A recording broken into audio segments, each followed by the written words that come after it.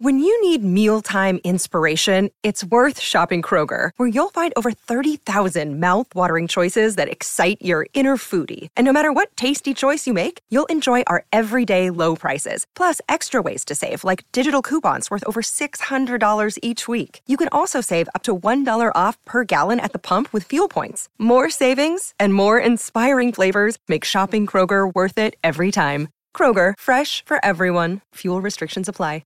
Another day is here, and you're ready for it. What to wear? Check. Breakfast, lunch, and dinner? Check. Planning for what's next and how to save for it?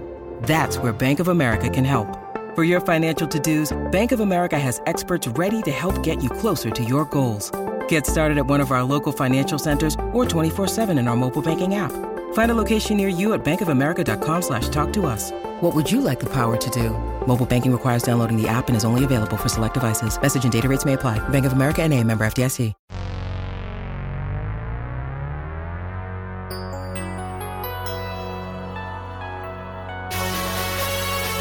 This is Larry H. Russell thanking you once again for downloading another edition of Celtics Beat. Today's presenting sponsor is the leading organic meat brand in the country, American Farmers Network.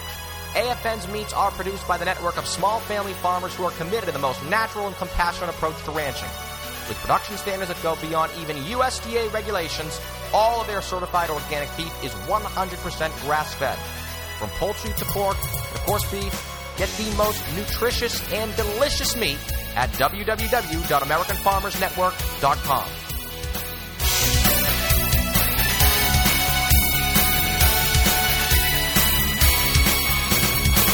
Today is Sunday, July 17th, 2016. This is Celtics Beat on CLNS Radio, and I am Larry H. Russell. It is smoking hot outside in the region. It's 90 plus almost every day. Jeez, is it even hotter in the rumor mill? You know how much I do not like to trade hypotheticals and fantasies, but when there's a lot more smoke and you can really feel the heat, well, there's certainly a lot of fireworks. You certainly owe that analysis. Is the next Boston Celtics super team closer than we believe? Could they really be in the midst of putting together a Russell Westbrook, Blake Griffin, Al Horford triumvirate? Yes. I mean, is this real? From everything we've heard from some of the most trusted sources, Danny Ainge, Celtics management, they are working very hard themselves, going back and forth with Doc Rivers over Blake Griffin. And one would like to believe that if they nabbed him, then by God, that means Russell Westbrook is next. But hold the phones, no pun intended on that. One thing at a time. A lot of Blake Griffin talk, so that gives us ample reason to return our dear friend Michael Smith to the show, Los Angeles Clippers color commentator for Fox Sports West. Also, the Summer League. Just a reminder, that wrapped up in Las Vegas, and of course, the Celtics were in Utah a few weeks ago.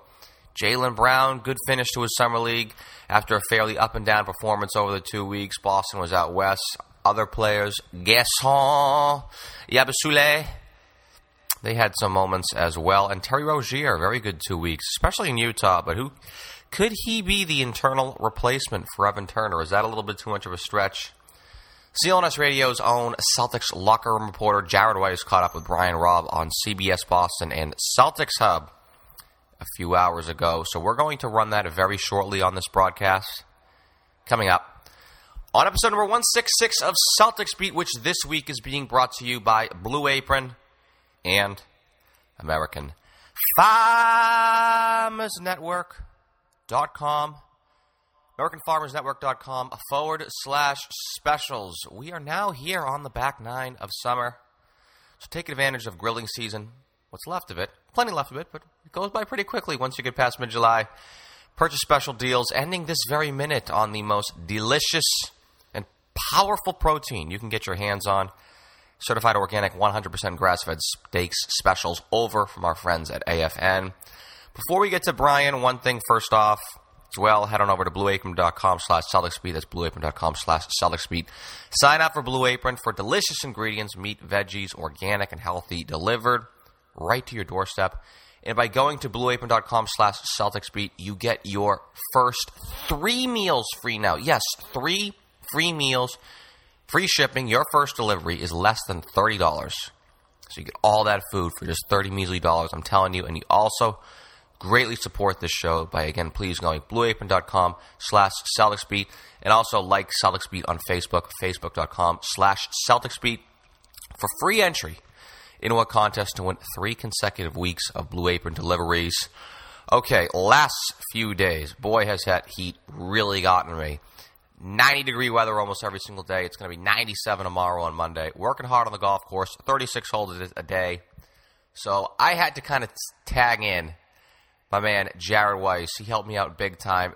Sat down with Brian Robb of Celtics Hub and a few other outlets as well, but he was just out in Vegas.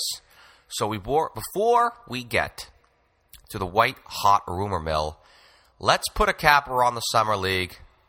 Take a listen. For a team like the Celtics this year, watching Summer League is a lot of fun. Just in terms of the standpoint, you have a lot of legitimate prospects in the mix, guys trying to fight for not just roster spots, but spots in the rotation, bigger roles within the team next year. So, for some teams like the Cleveland Cavaliers, for instance, their Summer League team is, not a complete waste of time, but close to it. But the Celtics, it's a lot of things going on, a lot of busyness, and a lot of things you can take away from it. I mean, it was pretty rare that the Celtics roster was like at least 10 guys deep for people that could actually make the rotation this year.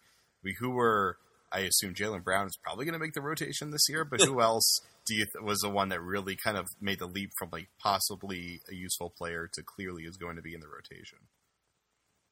I mean, I think Terry Rozier has been one of the best players in Summer League, period. Both in Utah and Las Vegas. And that, he showed some strides at the end of last year. He kind of was the guy Brad Stevens turned to in the rotation when Avery Bradley went down against the Hawks in the playoffs. And he obviously didn't show a ton there, but he held his own decently for a rookie. But the strides he's made offensively has been pretty incredible, I think, in these few weeks. Just, again, it's Summer League competition, so you take it off a grain of salt, but he's finishing much better around the rim, showing off a lot of nifty spins in the lane.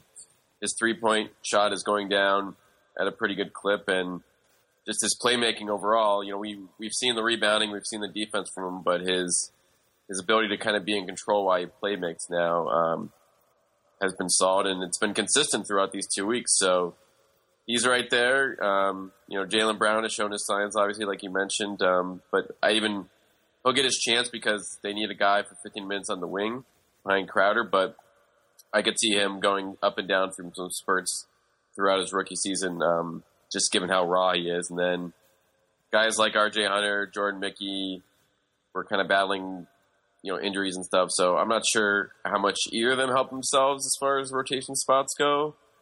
And then you have a guy like James Young, who may not be, whose odds of being on the roster next year seem to go down just based on his playing time, even though he started to make some shots. Is his chances even above 0? I feel like it's like 0.1 right now. Yeah, I wouldn't, that seems a little low, Jared, but no. But I mean, it's too bad, he's still like 20, so all these other guys are older than him, but you're in your third year. And I mean, the biggest problem for him right now is that the Celtics they have a ton of other young players, and B, they're ready to win. So they can't afford to have a couple guys down at the end of the roster for grooming. They need guys that they can actually count on down there, especially when they're in need of shooting as is. So, that's arguably the one thing he did well in Summer League, but between, his finishing in the lane and just his defense overall, he's clearly not someone that they can rely on in other parts of the game right now. And so, I don't know if they'll cut him outright or just dump him to another team that wants to take a chance on a young prospect. But, barring them shaking up the roster in other ways, it's hard to see him around on opening night. Yeah, I mean, lucky for him, he at least gets to sit around while they wait to try to use him as a trade piece because he's clearly a prime candidate to get tagged along for a little bit of salary filler. But let's go back to Terry. I thought the biggest stride for him, it was great that his 3-point shot was going down, although it's not a surprise that he's a solid 3-point shooter because he showed some of that at Louisville. But his ball handling in the paint when he's kind of in the trees took a huge stride forward, because last year he didn't really get to play a lot of point. He was mostly playing off the ball when he would get to the game last year towards the end of the year. And he looked so much better running pick and roll. Obviously, he was incredible in transition throughout Summer League. He's shown good ball handling in transition. He can get around defenders to finish at the rim. But his ability to come through a screen and roll and then make hesitation dribbles, misdirection, stuff like that, he looked so much more comfortable on the ball just a few months after the season ended. Yeah, absolutely. You're dead on in terms of just, he really hasn't been in that role much as the one, because that was Evan Turner's job off the bench last year, and we all know that he's gone now, and they didn't, really get a replacement, obviously, right away. So everyone was kind of wondering, all right, what are they going to do? Are they going to give the keys to Smart? Are they going to give the keys to Rozier? And Rozier has made the case to be able to run that second unit and create for others. He said, get into the paint, and it's going to be, it really gives them some flexibility now, I feel like, to have a guy like that, knowing that they're probably going to be trying to start making some moves here, and they might be taken away from that guard core even more, even after Turner's gone, if they do pull the trigger on some of these bigger deals, and you've at least find a guy who's shown the potential to fill in from a backup 1 or a backup 2 standpoint in Rozier. And he's still young. He's still got a lot of untapped potential there. And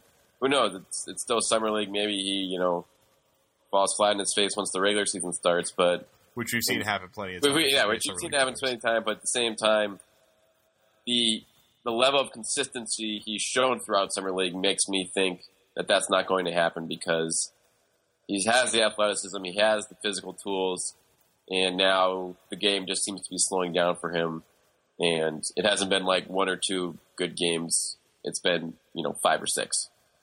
And the fact that he's kind of taking shots from all over the court, it's not just like he's able to now pull up from 3 and he's able to hit a layup. I mean, he's showing some mid-range game. He's showing that his game is becoming more complete. I mean, do you think, as it stands right now, he's going to be the ball handler for the second unit?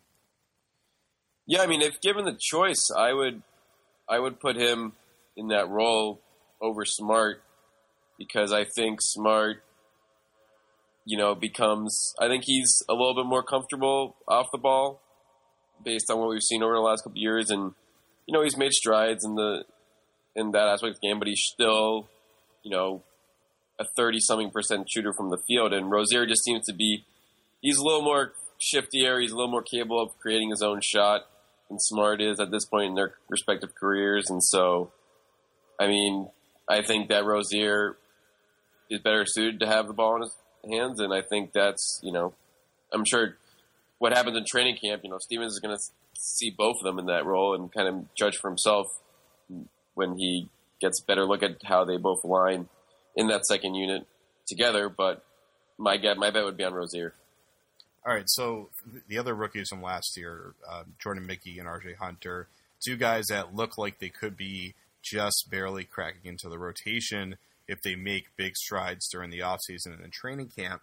And so far in the Summer League, it's been a little bit of a mixed bag. Hunter clearly has polished off his offensive game a little bit more. I think his lackadaisical ball handling and stuff like that is definitely improved. And, he when he's on, he is an unreal shooter, but he's off half of the time. So between those 2, do you think that, what did you see, what were your takes on them?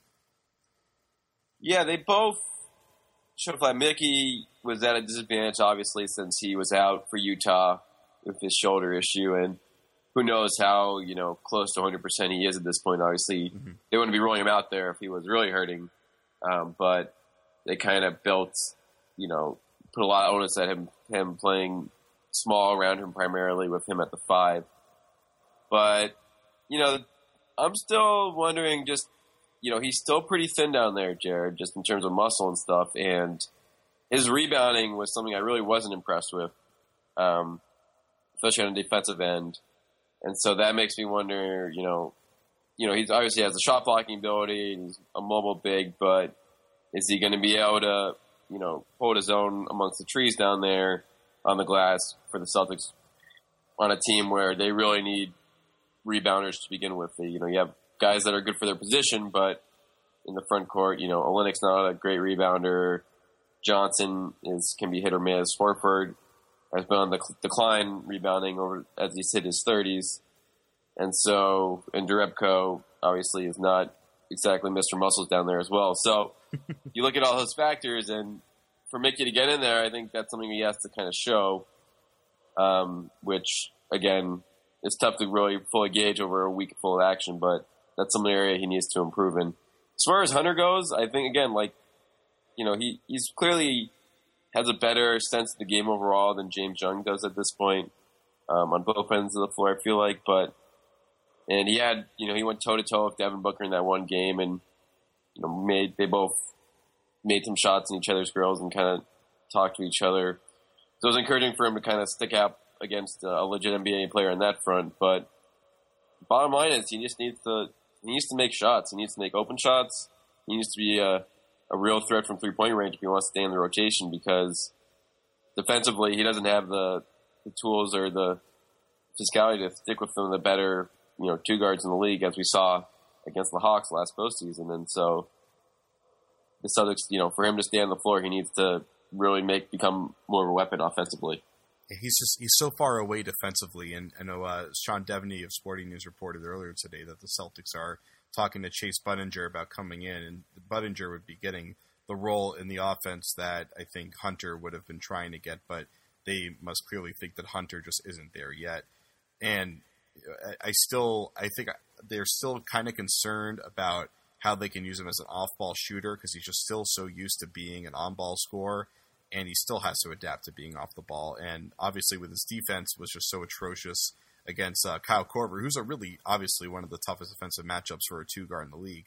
But right. He just seems a little far away, and not enough happened in the summer league to make you think, coming to training camp, that he's going to be a favorite to lock in 10 minutes a game. Yeah, I mean, he'll get his chances, but the fact, like you said, they're still looking at bringing in, just straight up shooters.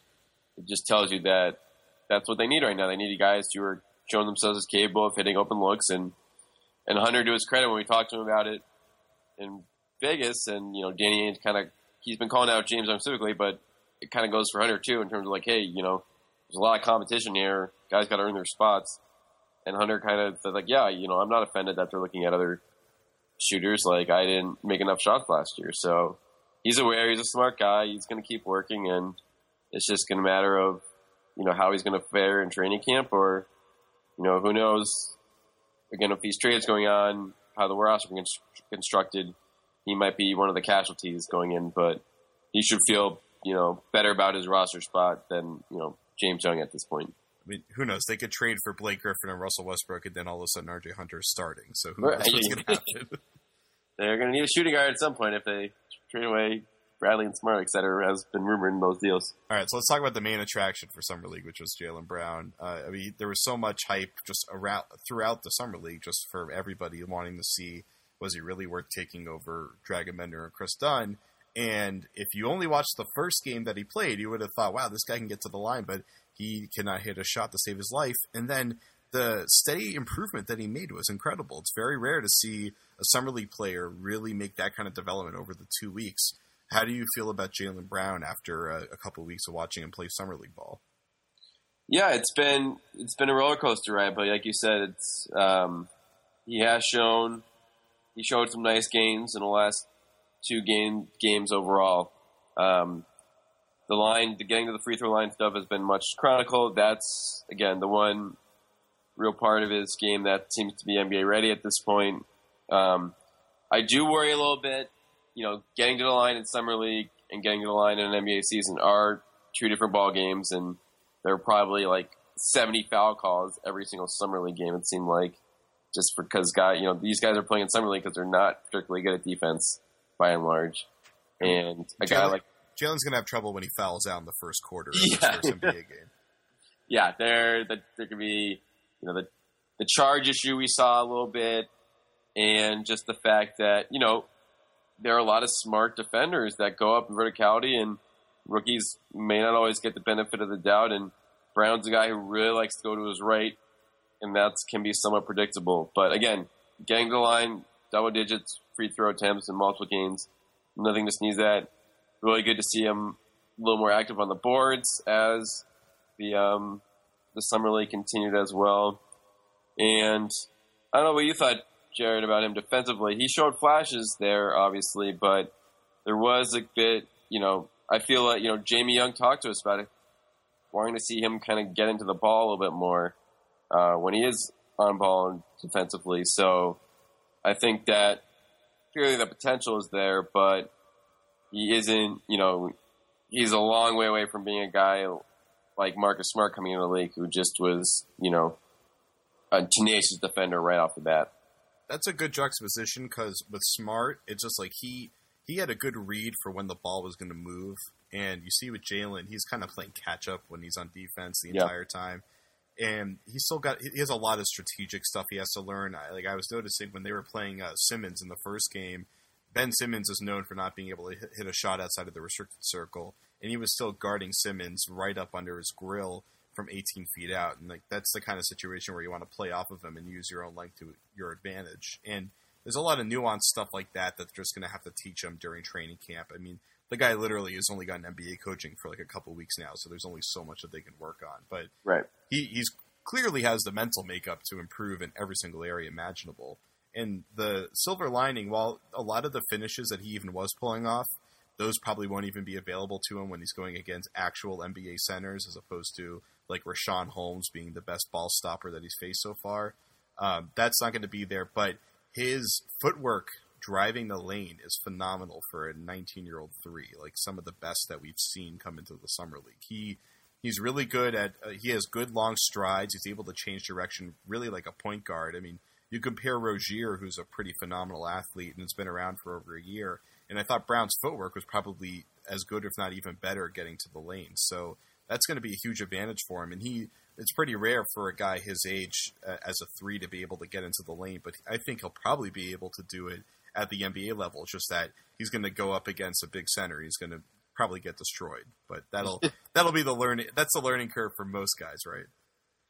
Yeah, and that's again just learning to pick your spots, and he's been able to he had a few threes, so he was able to keep defenses on. If he's able to keep defenses honest that way, that will obviously help open up those driving lanes a little more. But yeah, bottom line is again really struggled from the field for a lot of the first 2 weeks, but showed some progress, and as we've seen through a lot of the other, candidates at number 3, outside of Chris Dunn, no one's really had a what you would call a standout week or two in summer league. So we saw the flashes, we saw some of the drawbacks, and again, we'll see if he gets enough confidence from Brad Stevens and the coaching staff after training camp to kind of count on regular minutes in the rotation, since I think the biggest thing for him is to show that he's capable defensively, because that seems to be the number one thing that Stevens looks for when he goes to the young guys in spot minutes. So lastly, who from the other draft picks this year do you see as making the rotation? If any. Nader's got to be in the rotation, right? No. Right. But he was probably from beginning to end definitely the best of their second round picks. I don't know, again, given how the roster's looking, I'm not sure how any of those guys are going to make the team at this point.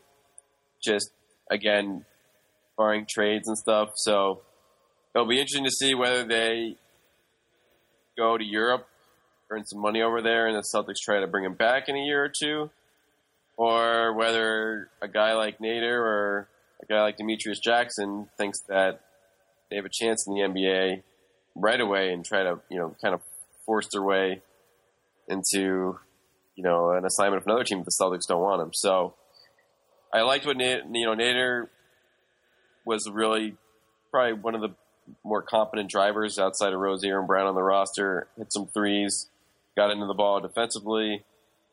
Bentil really trailed off. I was intrigued by him at the beginning of summer league, but he vanished. Yeah, he vanished. They both minutes wise, and he got exposed defensively a bunch of times, and you clearly can see where the holes were in this game that dropped him down to a late second round pick. And, Jackson is, again, another guy. He was supposed to be a first-round pick, and he somehow fell to the second round. I think we saw why. He's yeah. It's going to take him a few years before he can handle the basketball at an NBA level. He reminded me of like a lot of Marcus Banks, really. I thought I was looking at Marcus Banks in the Demetrius Jackson mask, and obviously that means he has to be a better shooter and a better ball handler. His size and athleticism is pretty awesome, but just skill wise, just there's so much more to develop. Him and Nader seem like prime candidates for Maine. I feel like Nader, they would want him in Maine just because I think they're going to want to call him up at some point. He has like the perfect skill set for like the 11th guy on your roster. He just, with his length and size and then an ability to not only drive, but he shoots the three ball pretty well. He looks pretty comfortable shooting the three ball. He just seems like the kind of guy that they might want to get in there for 5 minutes a game here or there. Yeah, again, then the question is going to be how you fit these guys in, because you're not necessarily going to have room for them at the end of the roster. And so if that's the case, then convincing them to go to the D-League is tough because they make so little money there. Yeah.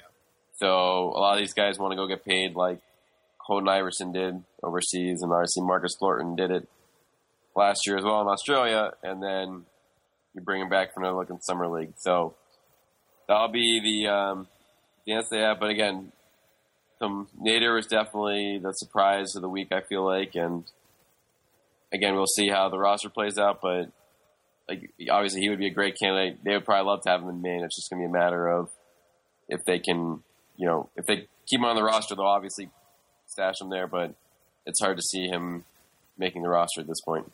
I mean, you got to get that Colton Iverson money. That's some right. serious cheddar. That Turkey's economy is really, really stable right now. You got to go for it. So any last thoughts or just wild, ridiculous, random things you saw lurking around during Summer League? No, I don't have any good Vegas stories from this year. Overall, you always love seeing the different jerseys in the arena of random NBA players from over the years. And I did enjoy, we didn't talk about Gershon a lot, but he seemed to have a nice little following there. And there was actually, I will say, in every game in the Cox Pavilion, that's on this way, the smaller one, there was a really loud, obnoxious heckler that was a Celtics fan behind their bench. And he would just keep talking the entire game. And it's a pretty quiet arena in there, so you can really hear everything going on. So that was the entertaining aspects of the game out there, just seeing this guy go get all over the refs and yell out encouragement to the likes of Ben Bentil and Demetrius Jackson for 40 minutes straight. So that's Summer League basketball at its finest. I'd like to take a moment to talk to you about Blue Apron. As a former restaurateur, I fully endorse Blue Apron. Blue Apron has established partnerships with over 150 local farmers, fisheries, and ranchers across the United States. Because Blue Apron ships the exact amount of ingredients required for each recipe, they are reducing waste. They're also helping you portion your meals better.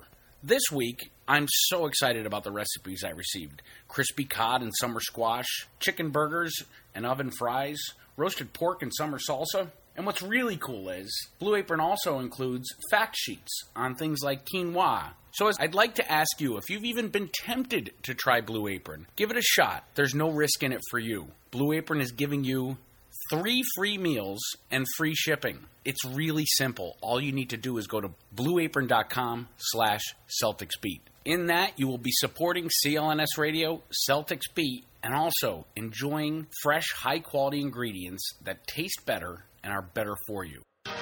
Hey, this is Larry H. Russell here, critically acclaimed author and host of Celtics Beat, and I'm privileged to be joined by Darryl Conant, former U.S. Olympic Committee strength coach and one of the leading strength and condition specialists in America. Darryl, thanks so much for being here. It's great to be here, Larry. Thank you. Darryl, you're a student of the legendary bodybuilder Vince Gironda. Tell me a bit more about Vince. Vince Gironda was considered the pioneer of pure natural bodybuilding. His training methods and nutritional concepts are still being incorporated in many gyms throughout the world today, and I had the privilege myself of having him as my mentor. How can we learn more about the methods of the Iron Guru?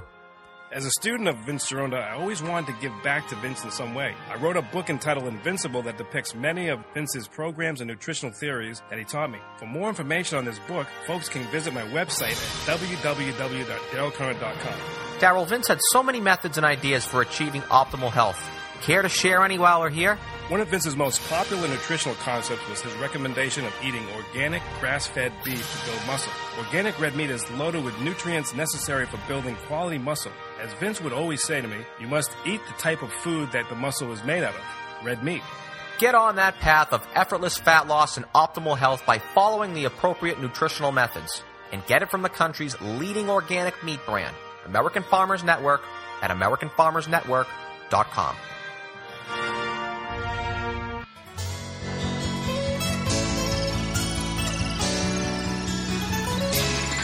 Welcome back into Celtics Beat, and let's waste no time getting to our featured guest segment. Michael Smith, color commentator for the Los Angeles Clippers, on the road, but here. Mike, welcome back in, man.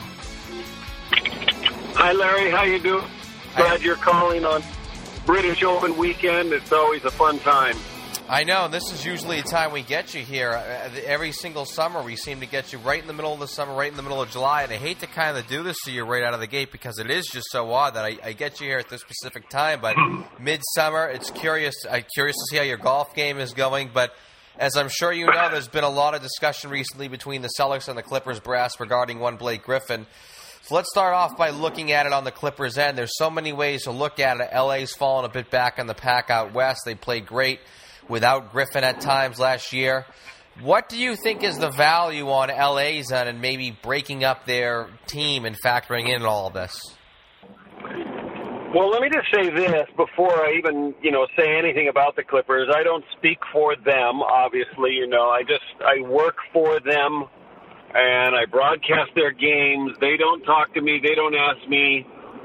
Doc's not consulting with me on what I think, so. You are here as an impartial basketball observer and one of the most astute minds in the game, Michael. Well, I get it from, both perspectives. I get it from the perspective that, let's say the Clippers have not yet done it. There's probably a longing and a wanting from the Clippers side to try and do it with what they got, meaning with Chris Paul and Redick and DeAndre Jordan and Blake Griffin. And each year they've tried to mix and match the perfect little complements to them. And one thing or another has happened, whether it's injuries. Last year was injuries to Blake and then Chris in the playoffs. And the collapse in Houston the year before is probably the inexplicable thing. That's kind of the thing that leaves everybody saying this team could do it, because I really felt 2 years ago that the Spurs were the best team in the playoffs, or the best team in the final 20 games of the regular season. Now, this is the year the Warriors win their first title, and yet the Clippers beat them on a buzzer beater in Game 7 in one of the most historic series you've ever seen. And then, of course, they fell apart against the Rockets up 3-1. So there's all that thinking that if healthy, they can beat the best. And I think part of that narrative is true. But there's also the thinking that, hey, they've tried now for 5 years. It's time to break it up. And some of these guys' trade value will never be higher. So do you consider the unthinkable, which is trading one of the top 10 guys in the league in either Blake or Chris or, whatever you're doing? Do you think they've really reached their potential? Do you think the window's sort of slammed shut on LA, especially, I don't want to say with age, but maybe even more so now with Golden State sort of being completely in their path with how good they are? It's really unfortunate because that team blossomed right before their very eyes. And so now all of a sudden, not only do you got to beat the rest of the West, and San Antonio's pretty darn good still, but you got to get past them. And they're going to be not only the Clippers' nemesis, they're going to be anybody's nemesis. They're offensively as gifted shooting the basketball as anybody you've ever seen. I played on one of the greatest shooting teams ever. That's my Celtic team my rookie year. We led the league at 83% in foul shooting. That's how good everybody could shoot the ball. And think about Kevin Durant now, who probably has never been on a team in his life, from junior high, high school, college, pros, where he wasn't the best shooter And right now, he's at least the third best shooter. That's unbelievable. So I'm not skirting your question. It's an I don't know. Like, can the Clippers beat the Warriors? I don't think so. I really don't. Not as presently constituted. If both teams stayed healthy, could the Clippers beat this new Spurs team without Duncan and with Gasol? If both teams were at their strength, yeah, there's a shot. Probably depends on who has home court. So, I mean, there's the mindset you're still maybe the third or fourth best team in the West, which might be the sixth best team in the NBA. So why break it up? No, No, you go ahead, Mike. Actually, I was on the topic here of Golden State, and even if you talk about the Clippers sort of being right there, top 5 to 7 team in the NBA, which is what they've been since that Chris Paul trade back in the lockout of 2011. But even looking at it, if I even look at it, say from any other team that's trying to put something together, for example, Boston, could they sell out every single asset they have? I know you're very good friends with Danny Ainge, and I know you pay very close attention to the Celtics. And the big argument here in Boston is, should they bide their time and maybe wait it out, draft some players, or should they go all in? God forbid, trade for a Blake Griffin, trade a bunch of trade assets also for Russell Westbrook, and put together a stellar team this year, no question about it. But would that really be worth it if you have Golden State, which seems to be so far head and shoulders around the NBA, that you could run the risk of a potential great Celtics team expiring the same way this Clippers team from the past 5 years may have possibly already expired? The question you have to ask if you're the Celtics is, can we get to the East? Can we get to the finals from the East? So you don't have to worry about the Warriors, because I think if you get there, anybody can win in a given year. I don't think the best team won this year. I really don't. Right, that's true. You can run into an injury. There's no question about it. Like, I think you can run into something. Bogut went down, the suspension of Green. Otherwise, I don't think Cleveland wins that series. But, go ahead. So, if you're Boston, you say, can we get to the finals? Can we beat Cleveland as they are if we go trade for a Griffin, if we go do this? I know this, Larry, you don't win championships without stars. You have to have superstars in this league to win championships. Blake Griffin is a superstar, but he can't do it alone like a LeBron can. You know, he's the kind of player, he needs a supporting cast that'll help him get it done. But, I don't know, I know Danny's thinking is, I'm going to amass assets, and I'm going to draft, and I might get lucky. And if one of those picks hits and it's a Ben Simmons and he becomes a LeBron or a Magic, then I'm there. Then I do wait it out. Then I do wait for what could come, and then those assets I have, I compile them and go get the perfect complementary all-stars to somebody great I draft. But you could be Danny and have 6 picks in a draft and not hit with them. And not that he hasn't. He's got some great guys. But you could draft great guys, and it's such an undetermined science, and it's imperfect. You could be the Clippers for 30 years, right? And the Clippers had all those high draft choices, all those. Larry, the Clippers had the first pick in the draft the year after the Spurs took Tim Duncan. They took a guy, Michael Olowokandi, nobody would even know. And Duncan's been 20 years of playoffs and excellence, and Olowokandi was 7 and out and nothing. So there is luck. You got to get one of those, decade-like players if you're really going to do it through the draft. But, I know what they're doing. But if they can get a Griffin and a Westbrook together, heck yeah. You really think that's a title team? You really think that's the championship team, or is that sort of... Go ahead. Combine that team with great shooting, and yes. Combine that team with great shooting, that team can make it to the East Finals, and they'll give a Cleveland a shot, no question. That seems to possibly be the game plan if that does fall through, because if Griffin would sort of be one domino in Boston's end, I know you don't want to go too deep into that, but if I do want to stick, because you've watched almost you've watched more Blake Griffin than anybody over the last since he was drafted in 2009. He sat out that rookie season, and you talk about him though as a superstar, but at the same time, he's not a LeBron where you could put him on a team with a bunch of players named Fred, and you're still going to win 40 games. He needs players on his team. He has deficiencies. He's not the greatest defender.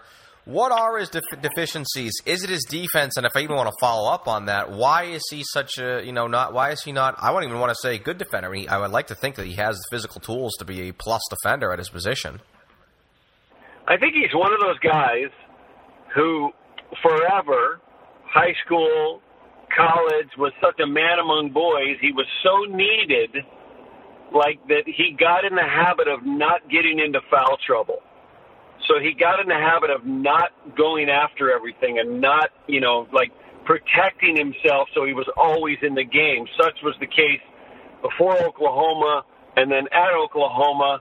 And then even his rookie year in the Clippers, after the 1 year he sat out, it really was just him and Baron Davis. There wasn't a lot there. And they needed him on the court. So I think those are habits that have started to change. Like, he's not afraid to take a charge. He's not afraid to now rotate over and make a play. I've seen him more than anybody, and it was 2.5 years ago when Chris Paul went out for about 30 games, and the guy morphed into, the best player in basketball. Right, he was almost an MVP. I think Doc was pushing him for MVP, right? Larry, he was 30 a game with 12 boards and 7.5 assists for about a month and a half. It was LeBron-like, and I was just like, oh my gosh, nobody can stop this guy, and they couldn't.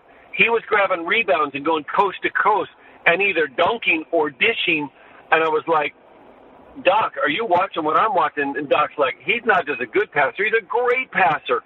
And so I saw all that happen, and I feel like sometimes he feels like the reins are on him, like when the other guards are in control of the ball. I kind of feel like he can't get to that level all the time. But when Chris went out, he stepped up and said, okay, I can do all that. So it's really an interesting dichotomy. It's almost like Chris and Blake are great together, but if you remove Blake, Chris goes up, way up. And if you remove Chris, Blake also goes way up. But you would never say they're better without one of them. So it's really an interesting dilemma for Doc and the Clippers to kind of decipher, especially with the greatness of the Warriors right now. Yeah, I was even going to ask you, too, because the Clippers did play pretty well for a good portion of the season last year when he got injured and was out for a while. I don't even remember. I can't remember right off the top of my head how many games. Was that in any way an indictment on Griffin at all? Because he didn't have the best year last year when he was in. No, it became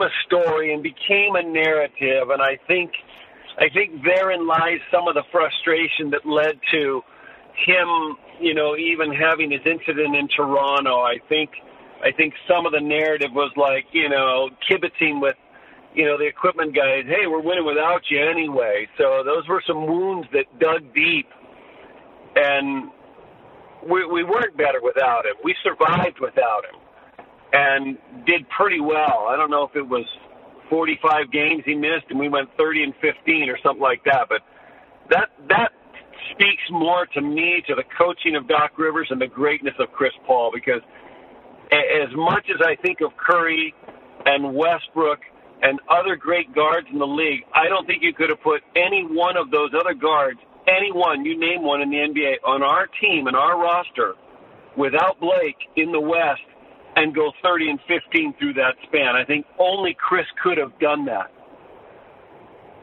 So, is there any, I'm still sort of sticking on the season that he had last year, and I still look at it as a statistical outlier. At least I hope, because as you said, I believe it was the 2014 season That was the year I think he finished third in the league in MVP when he was a top You're right. 5 player in the league. And that was the year Doc really pushed hard for him because Doc's argument was in terms of most valuable, he is valuable because if you took him off the Clippers in 2014, that was the year they beat the Spurs in the first round. They finished third in the West. But if you had taken Griffin off that team, you were looking at the Clippers being almost a non-playoff team. But last year, I mean, he just didn't have the best year when he was in, and when he was out, the Clippers actually played very well. You say it was more of just a narrative or whatnot, but there were still, I mean, if you still look at many statistics, his rebounding, and listen, we are from Boston, or I am from Boston. We glass half empty type people, so we look at every possible way for the negative. And one possible thing too are the rebounding numbers. Those have gone down. His rebounding rate last year, I think, was the lowest. I think he did have the lowest rebounding rate. But one argument to that is because DeAndre Jordan has been just gobbling up more potential rebounds. A little bit of that, or maybe possibly Blake's losing a little bit of athleticism as he gets a little later in his 20s. I mean, what is it? It's probably what I just said earlier. I don't think he's losing any athleticism. Not one bit. I think he preserves it a little bit. He doesn't try and go dunk on the world anymore because it got to the point where when he was doing it, guys were taking him out, and he was getting a little fearful of, some nasty falls as high as he jumps, I think. I don't know that for a fact, but he hasn't lost any athleticism because you can go back to that first-round series against the Spurs a year ago, so go back to May of 15, and all of a sudden, he was dunking on Tiago Splitter and Duncan and guys, and I was just like, and Aaron Baines, I was like, oh my gosh, where's that been? So it's been there. He just didn't call upon it, and all of a sudden it was time to raise up your game a little, and he was magnificent. So you don't have to go as far back as 14 to find the brilliance of Griffin. That series against the Spurs, he was sensational. Yes, this last year was a myriad of things. I don't know what wasn't right from the get-go, but certainly the injuries and then the incident kind of really are the things that stick out, and it's a forgetful year for the team. They lose to Portland in the first round. Portland had nobody. Remember, Portland lost 4 of their 5 starters, and they were up 2-0, so I know they got hurt in that series, and Chris Paul went out, so it changed everything, but it's a year they all want to forget. Do you see Blake as a player who could age well if he does ever end up losing his athleticism as he gets close to his 30s? Because that happens to everybody. Those hormones aren't rocking and rolling.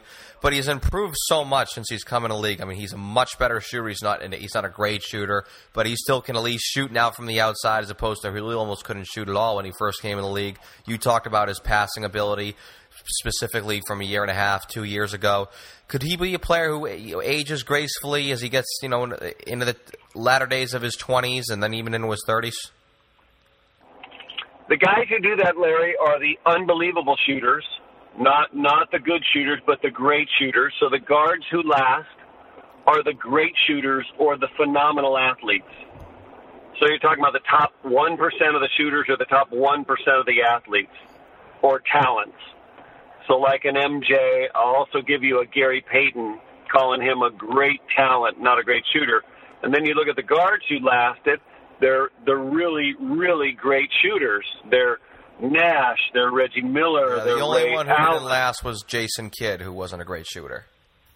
Correct. So, and he still played till 38. But you know what I mean? So it's the great shooters who go on. Stockton kind of defies that, but I think I put him in number 1% of talent, and guts. And people think he didn't have a great NBA body. He had an unbelievable body. He was wiry, strong, long arms, huge hands. His hands were way bigger than mine, and I'm 6'9". So, and then you look at the bigs who last, and again, I think it's the phenomenal athletes who kind of are able to refine it because of their talent, or the super long-limbed players. Sam Perkins, because the athleticism is gone, but the length of the arms allows him to be a factor. Duncan is another example of that, right? But then Malone defies that. Malone is built more like Blake, a physical marvel in his 20s and early 30s with shape. kept himself in great shape, and played in a system that allowed him to do things the same way over and over again. He became a creature of habit. So if Blake finds that system where it just, is great for all his skills, then the answer is yes. If he becomes a guy who bounces, next year we'll know, free agency, but if he bounces to a couple teams, then I'm not sure he lasts beyond 36 with a whole lot of, factor ability. All right, I'll get ready to wrap this up right now. There's no better way to do so by asking you this. Hypothetically, and you can do this without naming names because even with this, we'd assume this would be like a 3-team trade if it was on Boston's end. As LA certainly isn't in the market for draft picks, one would assume. But what would you feel is sort of Blake's value on the open market, or what would you see the Clips getting in return? What you would want in return? And I'll ask the follow-up right now. Do you think he's back in LA come fall? I absolutely do. So, I answered the second one first, but I think they're sticking. So you don't even have to really answer the first question, but you can go ahead and have it if you want. He's got value. He's got great value. He's 27 years old. He's unbelievable, and I would not give up on him. Put it this way: if I were in charge of things and I had those three guys as my potential first-team All-NBA guy, he's not the one I'm trading. He'd be the last one I was trading. That's how highly I think of him. High character. Last year's incident was an outlier. It just happened. It's a great guy who had a bad day. The guy he's as genuine and real, and I'd want him on my team. Michael Smith, Clippers color commentator for Fox Sports West. You can follow Mike on Twitter at ClipsTVSmith. Mike, thanks so much for stopping by and being so flexible as always. We love you for it. Enjoy the final round of the British Open, man. Okay, guys. Thank you, Larry. I'm rooting for Phil. Again, Michael Smith, Clippers color man, and yes, former Celtic. That Mike Smith. And I think he did it. I think Mike sold me on it. Because I tell you, earlier in the week, I've been tweeting far more frequently from my @CLNS_LHR handle, conversing with listeners of this show. And I've seemingly been asking this question daily, and that is Westbrook, Griffin, Horford a title team? And, a title team under this current environment in the NBA with how good Golden State is. That's why I've been really skittish on Boston emptying out the war chest and rainy day funds for return of that particular triumvirate. I've stated on this show, talks between LA and Boston, maybe even Danny and Doc themselves, they're literally ongoing as we're listening to this broadcast. So it goes without saying, right, stay tuned to CLNSradio.com, and download the CLNS Radio mobile app. Celtic Stuff Live Monday, especially as there are possibly new developments here. But both of these teams are certainly at stages where it is now warranting analysis and reactionary discussions from us here, everyone else around the media. And as you heard with Mike, there are some things that concern me with Blake, and largely because there are things that concern me with everything in the world, with just how pessimistic I am of the outlook of society that I have.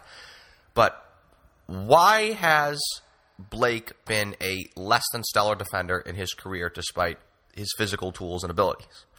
Will he age well if he loses some of his athleticism? Was last year a bit of an outlier, both from him individually and with the Clippers playing as well as they did without him? And really, is it worth it on Boston's end to go all in at this very moment with how good Golden State is, as they're fielding no higher poll, one of the most talented teams in NBA history? And, the more I think it over, the more I'm leaning towards, actually, to quote Mike, heck yeah. Quick little caveat here, too. Before I get to give my reasons why, while talks are pretty hot with Los Angeles, as has been reported by a few outlets just a couple days ago, Steve Bopet, actually, from Boston Herald, there, as of now, has been little talk with OKC over Westbrook. However, it does not take much to see. And this was the premise of our good friend Howard Beck, who was just on 2 weeks ago, right? On episode, was it 164 of Celtics Beat? Howard Beck's piece for the Bleacher Report earlier this week, that Boston, of course, they do not stop at Griffin if and when they are able to complete that deal. Once they do it, they're all in, baby. And the only thing that stopped a Griffin deal as of this moment is because Boston is trying to retain as many assets as they feasibly can so they can then turn right around and make that one final move to complete their next title contending team. So anyways, I'll go with what Mike told us. Don't worry about last year with Blake. He's still 27. He is still in great physical condition, still an exceptional athlete, hasn't lost any of it. Although he never really fully answered my question on the rebounding. But anyways, you know what?